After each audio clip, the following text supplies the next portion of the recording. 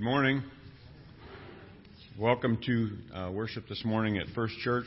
So glad that all you are here. We also welcome all those that are listening on the radio this morning and our Facebook crowd as well. There's no adult Bible study today in the Ministry Center due to the meeting following the worship this morning. Reminder, the fall picnic is next Sunday. Need to know if you're coming or not by Tuesday so they can order the food. So please put that in your plans.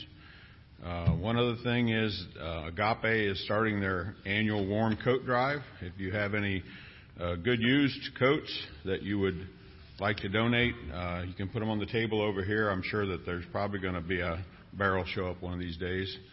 It's greatly appreciated. If you don't have any coats, you want to make a monetary donation, they use that to buy coats in sizes that are needed that have not been donated.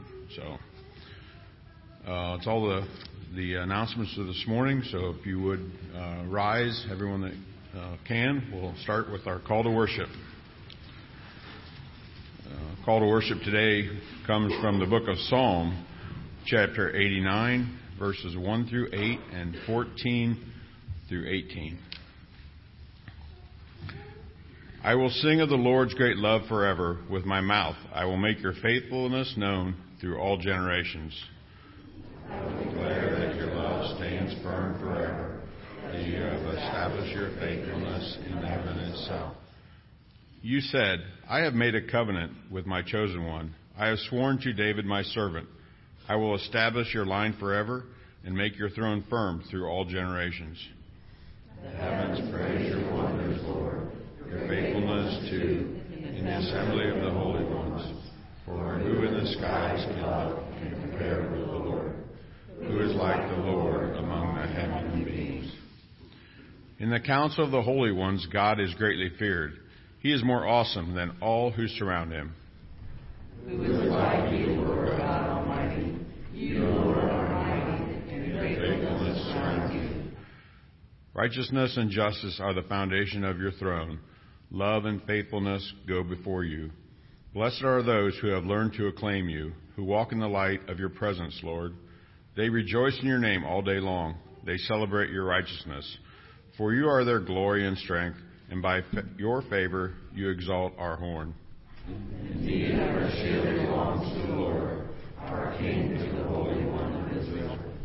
Now if we continue to stand and sing our praise song, Reckless Love.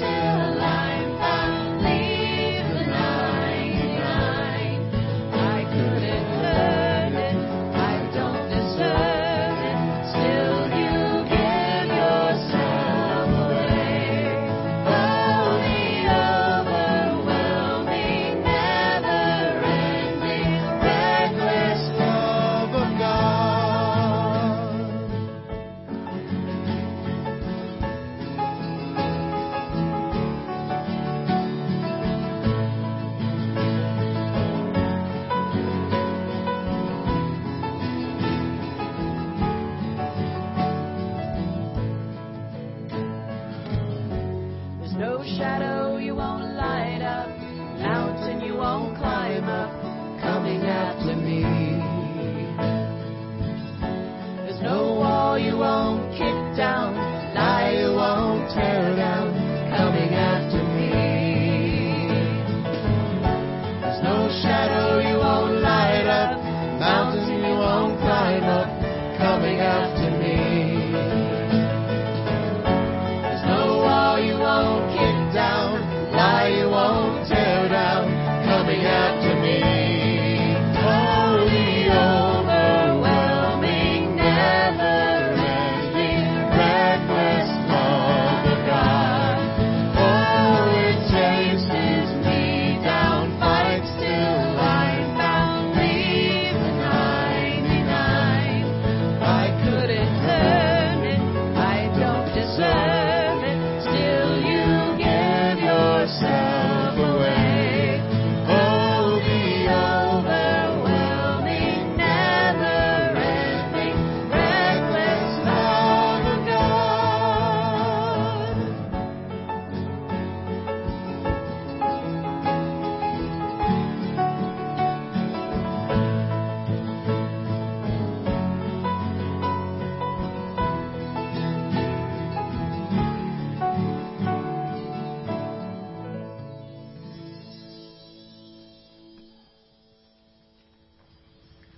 You may be seated. We'll ask the children to come down for children's chat.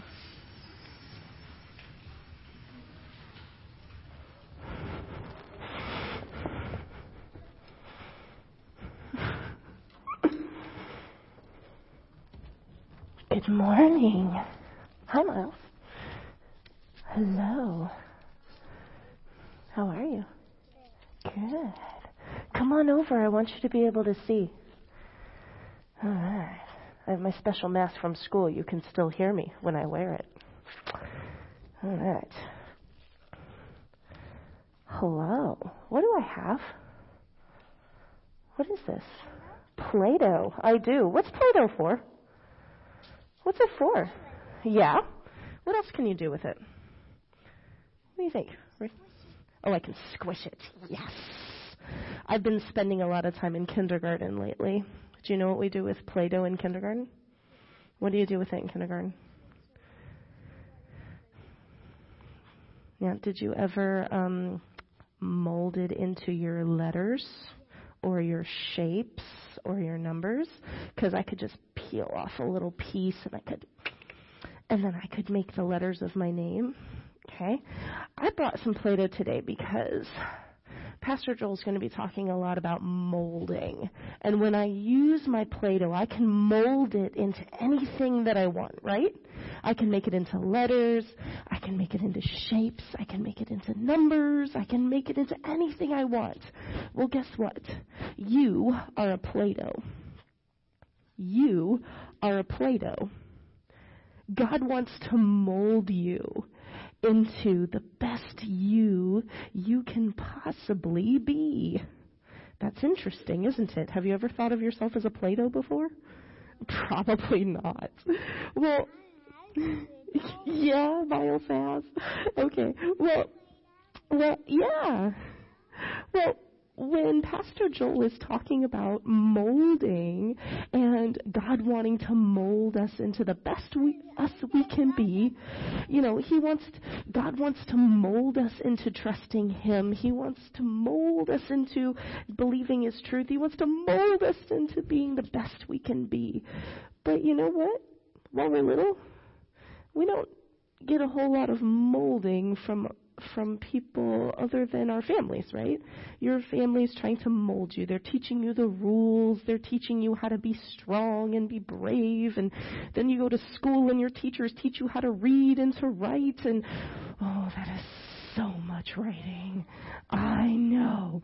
You know, and so while we're little, we get a lot of molding from the grown-ups in our life. But when we're grown-ups, we end up needing a lot of help from molding from God. And we get that from His Word.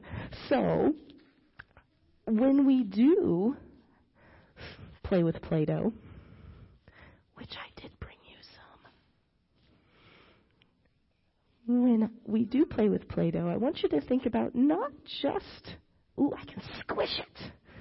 But you are a little bit like Play-Doh. We are molding you into the best you can be so that God can use you when you are bigger. Let's pray. Put your hands together. Jesus, help us to be more like you. Keep us safe, keep us healthy, and help us to learn everything we can to be more like you. Amen. Now, before you go, I did say I brought you some, didn't I? See that yellow bag? You may have one. You can have mine. Thank you, Nikki, for that Children's Chat message. Appreciate it. A couple more things I want to share with you this morning as we prepare our hearts to go to the Lord in prayer.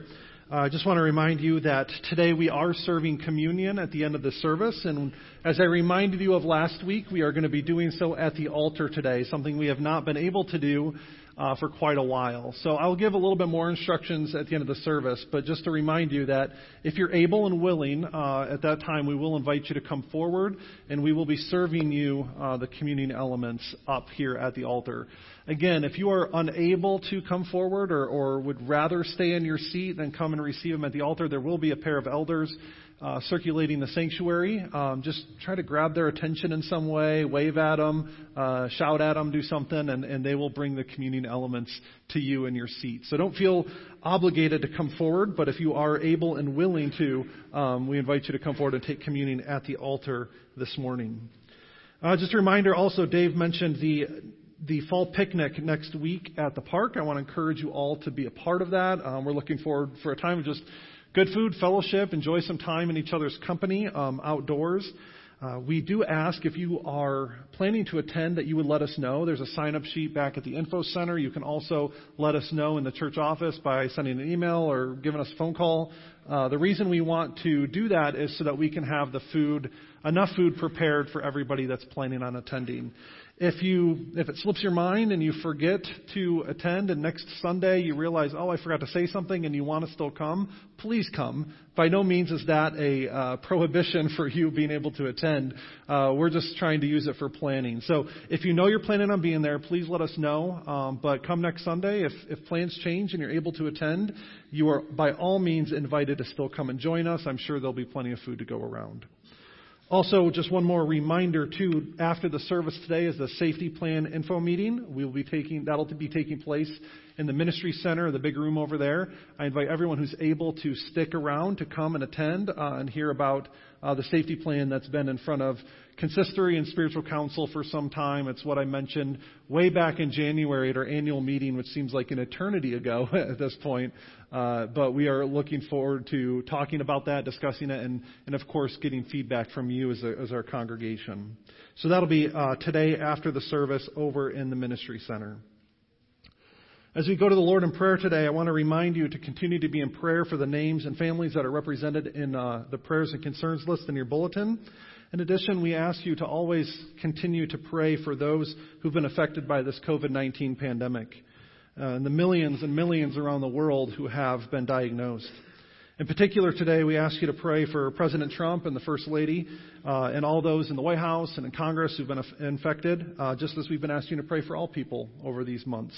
Our scripture reminds us to pray for kings and all those who are in authority, and this is another way for us to do that, not just for wisdom and guidance as they lead, but also for health and safety and protection. We also ask you to keep in mind the families of those who've lost loved ones as a result of this pandemic. We've reached a couple pretty grim milestones this past week. Over 1 million around the world have died as a result of COVID-19, and over 200,000 here in the United States. So please continue to pray for pandemic, pray for health and safety, pray for wisdom in our leadership, and of course comfort and peace for all those who've been directly affected by it. Let's go to the Lord in prayer together this morning.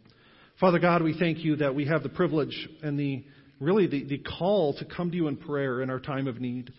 Lord, our world is hurting, and for many reasons, Lord, but in particular throughout this pandemic, Lord. It's been difficult in a variety of ways, and it's been difficult especially for those who've been directly affected by COVID-19. And so Today we pray for President Trump and the First Lady and all those who've been infected with COVID-19, Lord. We pray for health and safety and a speedy recovery. We pray for the millions around the world, Lord, who have been diagnosed. We pray, Lord, for complete and total healing and recovery. Lord, we thank you for the many, many blessings that you've given us. Lord, let us not forget those things in the midst of difficulty, in the midst of hardship.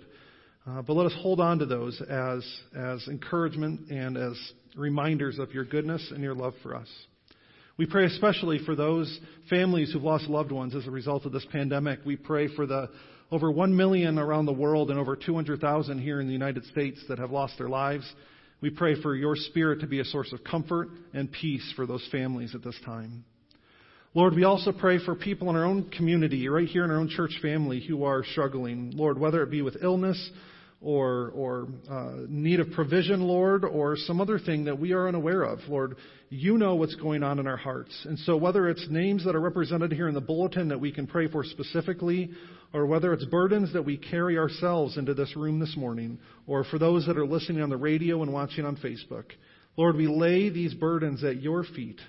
Jesus, you promise that your yoke is easy and your burden is light, and we will find rest for our weary souls when we trust in you.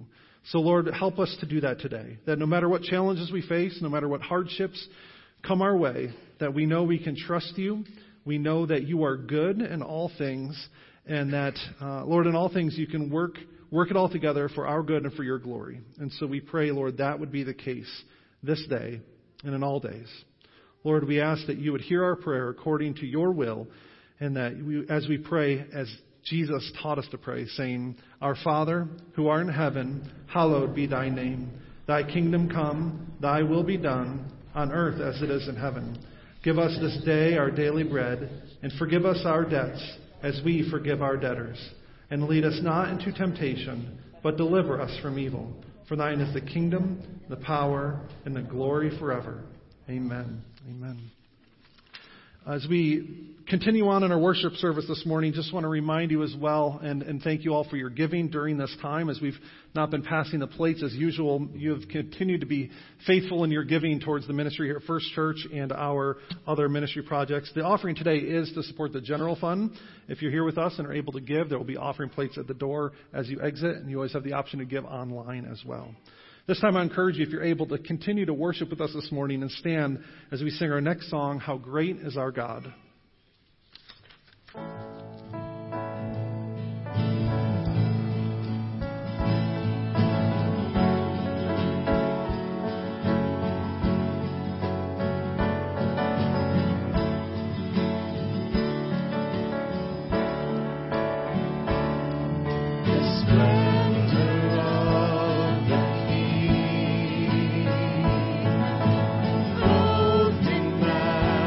Majesty.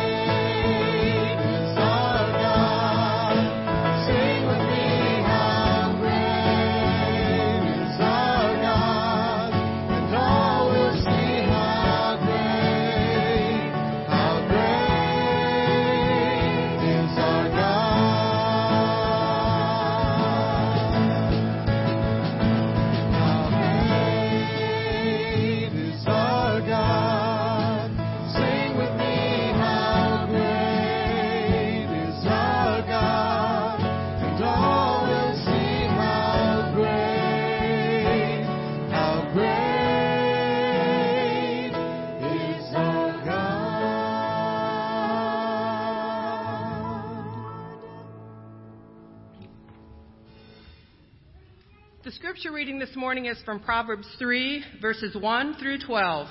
My son, do not forget my teaching, but keep my commands in your heart, for they will prolong your life many years and bring you peace and prosperity. Let love and faithfulness never leave you. Bind them around your neck. Write them on the tablet of your heart. Then you will win favor and a good name in the sight of God and man. Trust in the Lord with all your heart and lean not on your own understanding. In all your ways submit to him, and he will make straight your paths. Do not be wise in your own eyes. Fear the Lord and shun evil. This will bring health to your body and nourishment to your bones. Honor the Lord with your wealth, with the first fruits of all your crops. Then your barns will be filled to overflowing, and your vats will brim over with the new wine. My son, do not despise the Lord's discipline, and do not resent his rebuke, because the Lord disciplines those he loves, as a father the son he delights in. Thank you. You may be seated.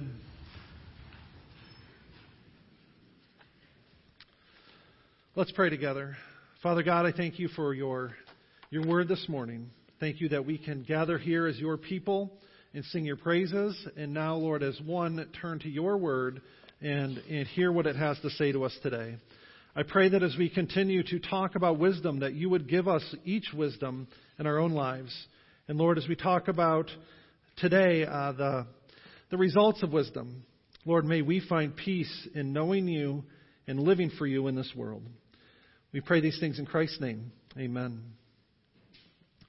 Today we're going to be talking or continuing to talk about wisdom and how to live wisely in this world that God has placed us in. And it can be maybe harder and harder in a sense to do that in the world that we live in today. Is the one thing that if we're looking around our country and if we're looking around our world and we ask ourselves, what is it lacking? What is missing the most out of our world today in a practical sense? I think a lot of us would answer peace.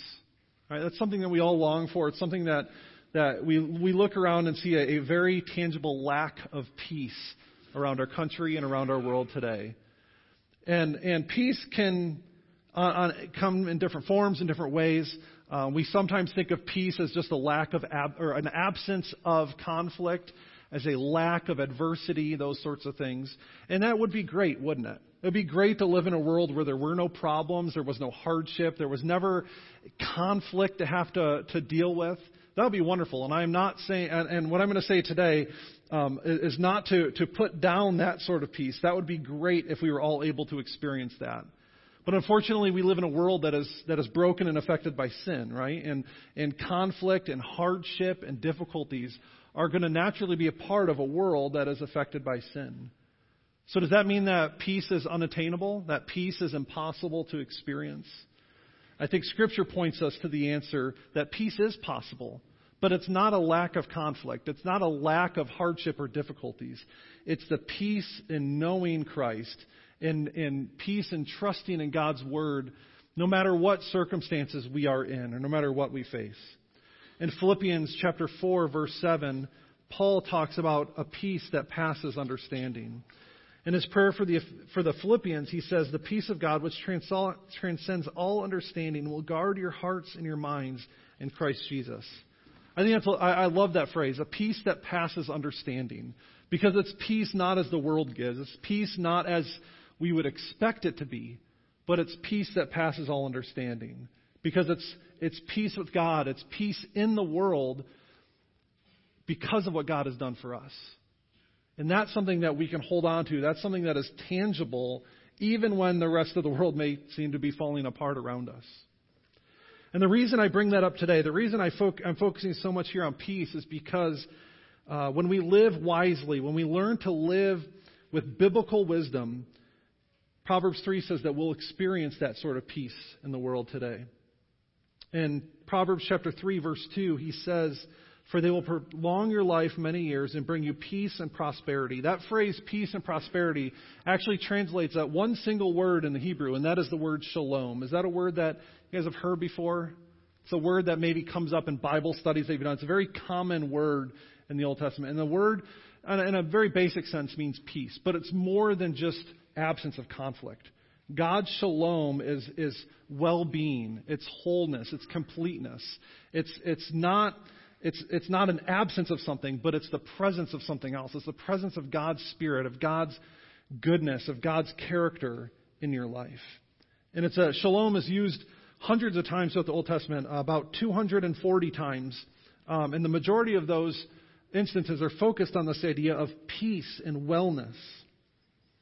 And that peace then is both physical and spiritual. The Proverbs here in chapter 3 talk about kind of a sense of a very practical physical aspect of that well-being, of long life and prosperity.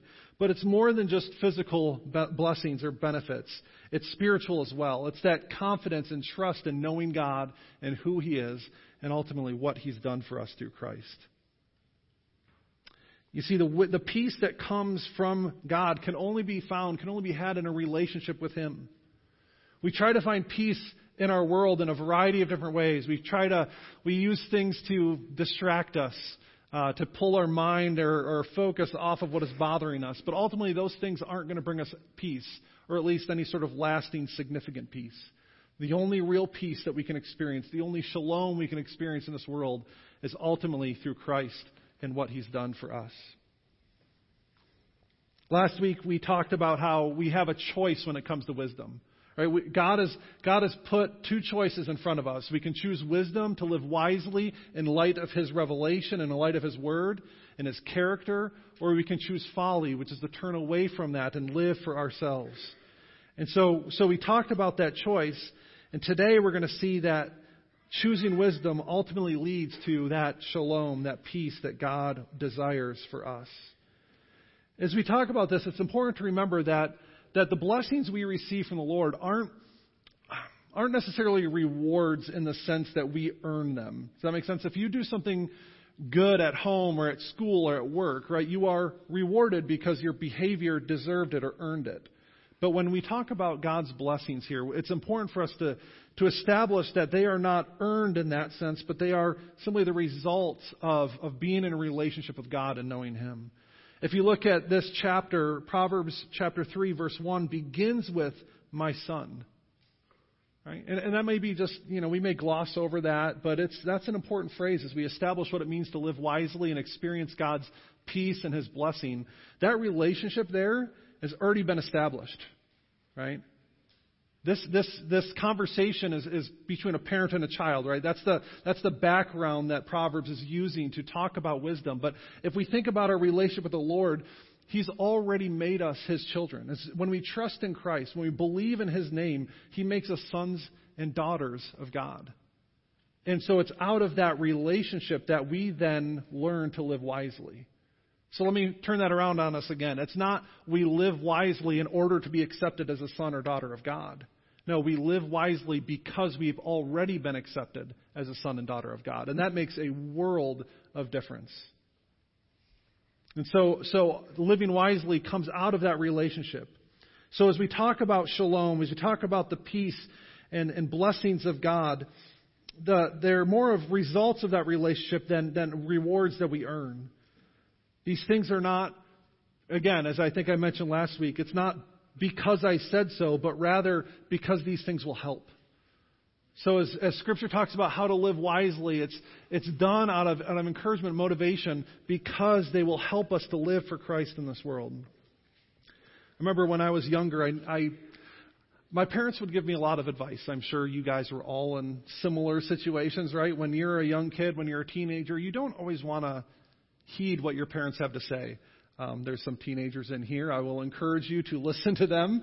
But our natural instinct is, of course, to reject them. They don't know what they're talking about. They don't know what it's like to be a teenager or to be a kid. But as I grew up, as I became an adult, as I became a parent myself, I came to the realization that my parents really did know what they were talking about, right? That they really did love me and care for me. And that's why they were giving me the instructions and setting down the rules that they did. And so wisdom is about recognizing that. It's about, recognizing that God really does know what He's talking about. That when God tells us that living a certain way will result in certain blessings, it's, again, not a reward system, but it's acknowledging the fact that God is in control, that He is a loving and good and caring Father, and He wants what's best for us. And living according to His law, living according to His word, is ultimately what's best for us. And so we see here there's this pattern throughout these verses that Tracy read for us. There's a pattern here of counsel. You should do this. And they're all paired with incentives or blessings or results. If you do this, then this will happen. And again, it's important to look at them not as rewards, but as results, as incentives for living wisely for the Lord. And as we look at this, there'll be three parts here that I want to focus on. The first, and it's split into 4 verses each. In the first section, we'll see it talks about the shalom that God gives, the peace that God gives. Then we'll see the trust that God deserves, and ultimately then the honoring of God at the extremes of our lives. So first, the shalom that God gives. Again, we see here in Proverbs chapter 3, verses 1 through 4, it's about clinging on to His word and to His character. Living well in all areas of life begins with clinging to who God is and the word that He teaches us. And so wisdom is about both avoiding the bad things, right, but also embracing the good. It's about turning away from evil and shunning evil and avoiding sin, but it's also embracing the good, about the positive aspects of life as well. And notice the words here. Take a quick skim of those first few verses and notice what the kind of words that the Scripture here uses to encourage us. He says, "Don't forget, keep my commandments. Let love and faithfulness never leave you. Bind them, write them." Right? There's a very active sense that we are called to pursue God, to glorify in Him, and meditate on His word and on His commandments. Right? When we use that word meditate, we don't use it in the very maybe common sense. Right? When you think of to meditate on something, we think of just kind of emptying ourselves. Right? You sit cross-legged and you hum or whatever. But when God uses the word meditate on His word, that's not what God has in mind in Scripture. To meditate on God's word is to think deeply. It's not to empty ourselves of thinking, but it's about to think deeply on God's word and allow it to soak in and become a part of who we are. Sometimes we think of God's word as an owner's manual, right? That it has all the instructions we need for when life gets difficult.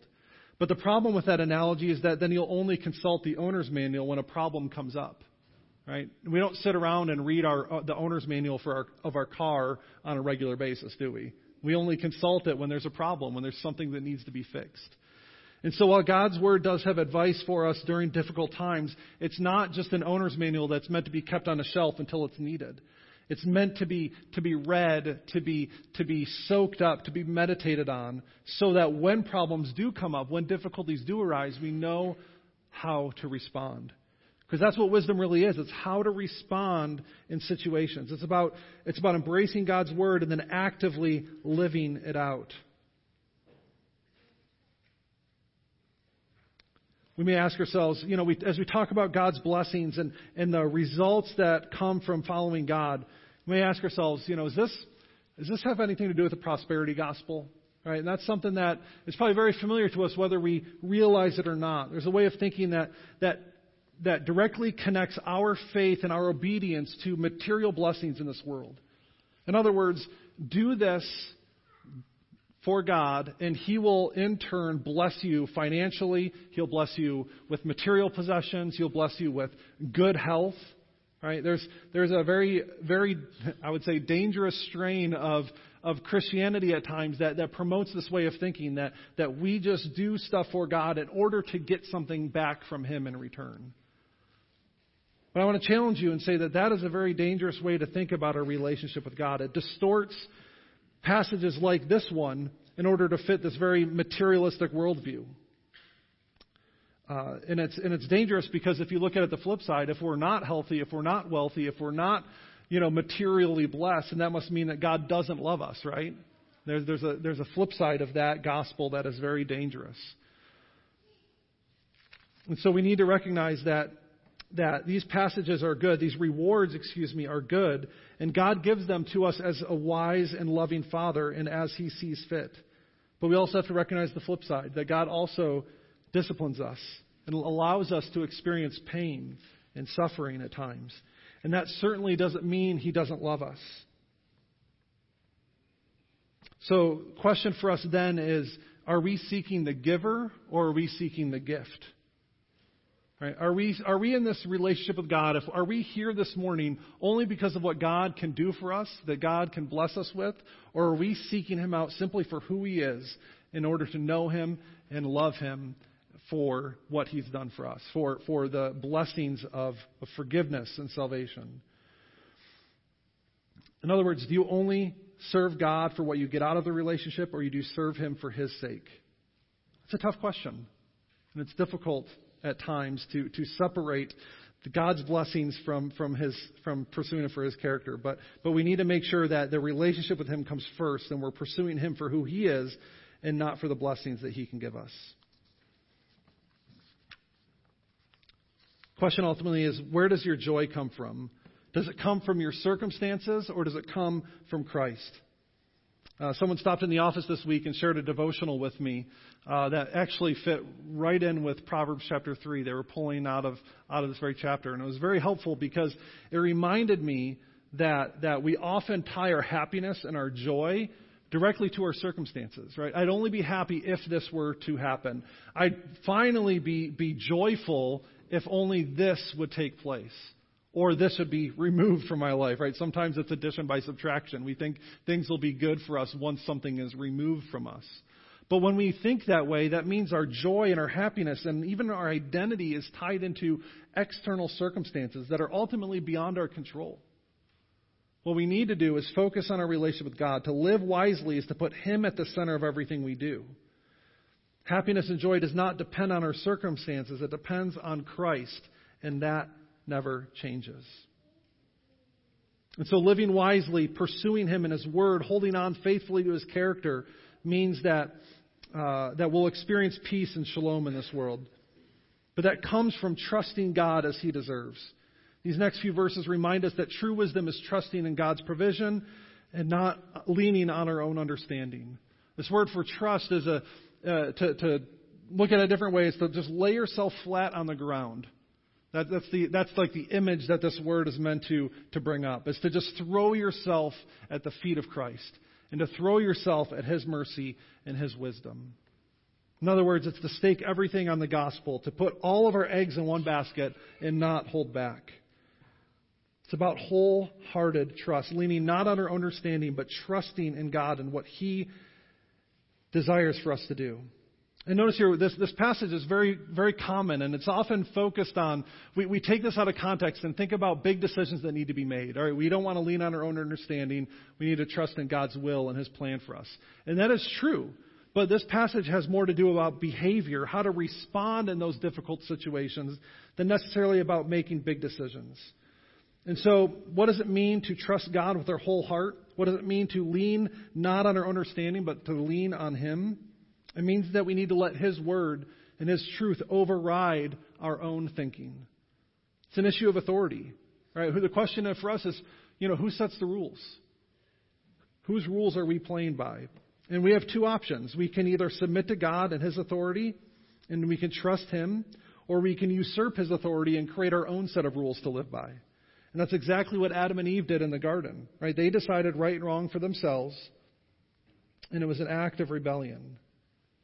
So as we read God's Word, as we keep His commandments, as we write it on our hearts and bind it on our hearts, right? As we do those things, we have to ask ourselves, are we obeying God? Are we merely reading the Bible and agreeing with it, or do we actually obey it?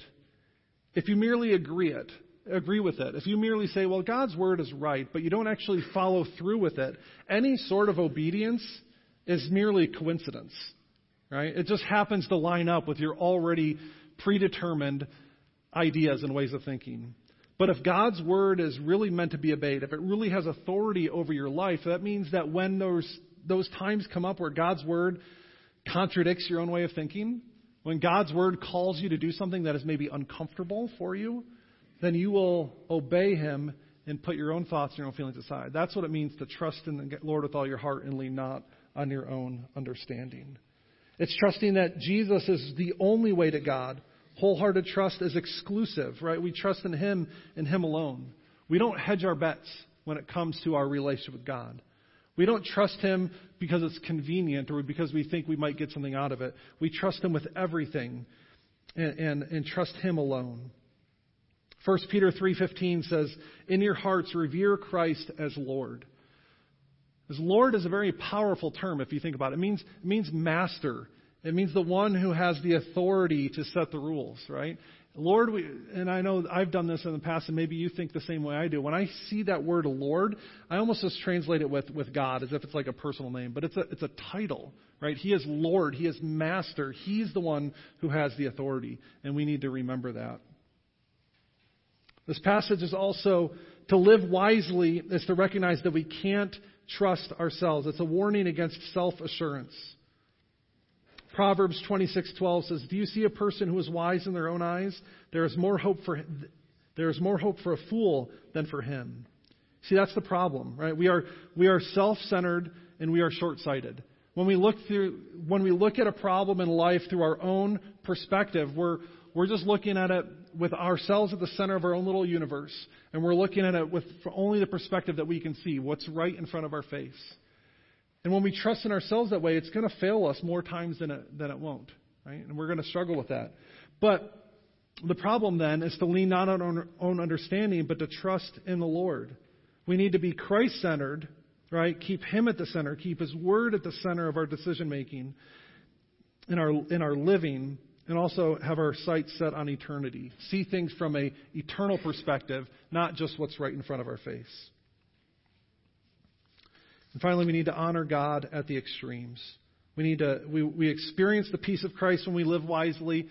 We live wisely by trusting in Him with our whole heart, and then we honor Him at the extremes of our lives. Wisdom is for all of life, the good, the bad, and everything in between. We honor God when we live wisely from every circumstance. When life is good, trusting God sometimes seems unnecessary. And when life is hard, it may seem impossible. But wisdom is needed at both extremes. The call to wisdom is the same no matter what the circumstances. And so these closing verses remind us that whether we have plenty or whether we are struggling, whether there's a lot or we're experiencing pain, we should honor God in all things.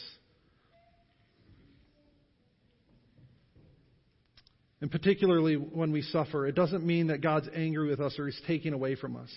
We need to remember that God loves us. He does not hate us. In fact, if He hated us, then He wouldn't even bother with us. He wouldn't bother disciplining us like a father disciplines his children. Discipline is love, right? God's discipline means that He loves us and cares for us and wants us to be better. To take Nikki's analogy one step further, to mold us to more and more into Christ's image. And so the wise pathway through suffering is acceptance and trust in God's promises. That He is using all things in our life, the good, the bad, and everything in between, for His glory and for our good, to make us more like Christ. And that's what we need to hold on to. That's when we finally realize that, when we can understand what it means to trust God and understand that God is working in all things, at all times, then we can know and experience God's peace in our lives. Let's pray together. Father God, I thank You for this day. I thank You for Your goodness and Your grace. Lord, I thank You for the peace that passes understanding that we can experience because of what You have done for us. Lord, help us to lean not on our own understanding and do things our own way, but to trust entirely on You and Your Word. Lord, help us to do that this day. We pray this in Christ's name. Amen. As we prepare our hearts to take communion this morning, I invite you to stand and let's sing the first verse of hymn number 51 in your blue hymnals, "Guide Me, O Thou Great Jehovah."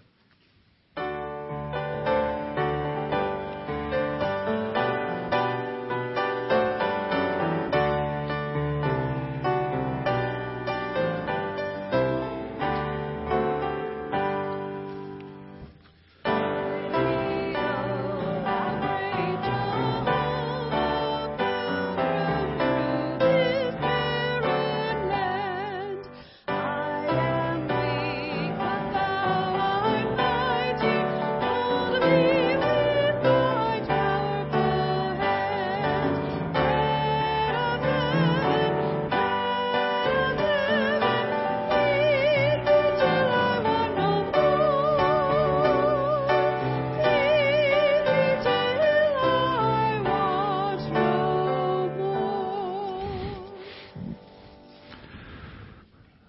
Amen.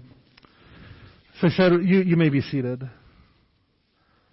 As I said, we're going to be sharing communion here this morning, and we're going to be doing it a little bit different way. The praise team can come forward. They're going to be singing leading us in some worship as we take communion this morning. Don't be alarmed by the masks and the gloves.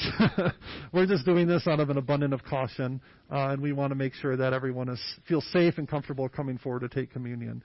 But as I said earlier in the service, we are going to serve at the altar today. So if you are able and willing to do that in just a moment, after I give a few instructions and pray, I'll invite you to come down the center aisle just as we have done in the past.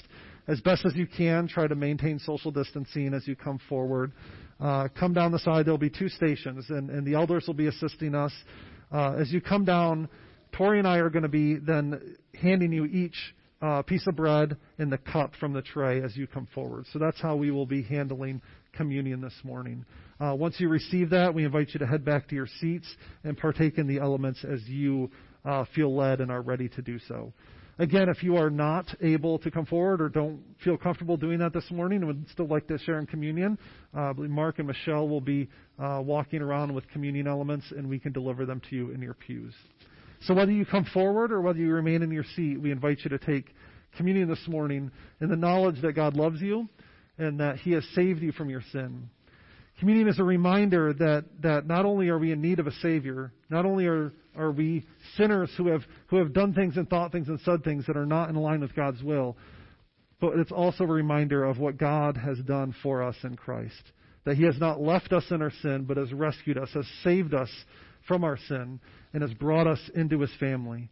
And that because of Christ, because of His body broken for us and His blood shed for us, we are all now sons and daughters of the King. And so I want to take a moment and let's pray together. Father God, we thank you so much for that good news. We thank you so much that you have not left us in our sin, but you demonstrated your love for us in this, that while we were still sinners, Christ died for us. Lord God, we are so grateful that we can take communion this morning and remind ourselves of that reality. As we do so this day, Lord, help bring to mind those things that are not pleasing to you. Let us confess those in our hearts and repent of those things, Lord, and receive your grace and your mercy. We pray these things in Christ's name. Amen. For I've received from the Lord what I also pass on to you. The Lord Jesus, on the night He was betrayed, took bread, and having given thanks, He broke it and said, "This is my body, which is broken for you. Feed on Him in your hearts by faith with thanksgiving." In the same way, after supper, He took the cup, saying, "This cup is the new covenant in my blood. Whenever you drink it, do so in remembrance of me. For whenever you eat this bread and you drink this cup, you proclaim the Lord's death until He comes." So all you who have received Jesus as your Lord and Messiah, we invite you to take this holy sacrament to your comfort.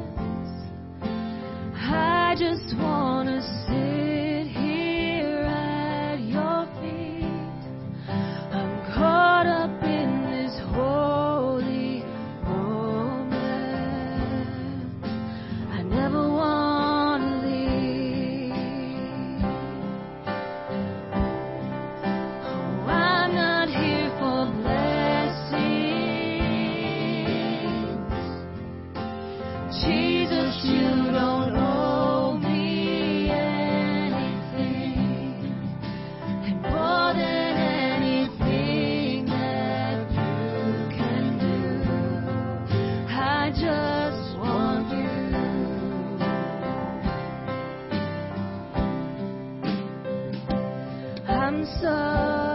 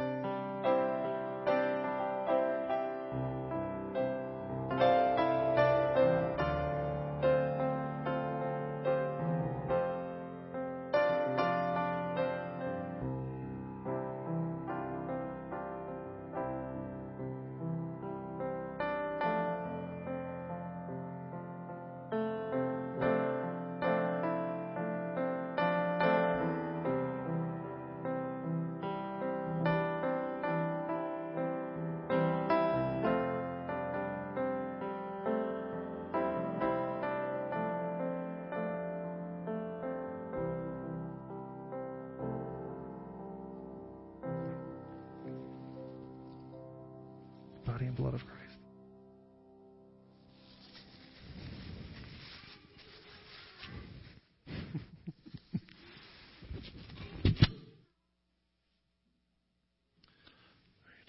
If you have not had an opportunity to do so yet, I invite you to take the body of Christ broken for you and feed on them in your hearts by faith with thanksgiving.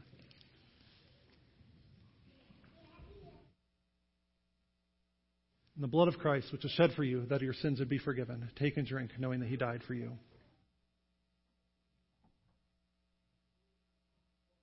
In prayer. Lord God, we thank you so much for this gift. We thank you, Lord, that you have given us communion as a symbol, as a reminder of your goodness for us.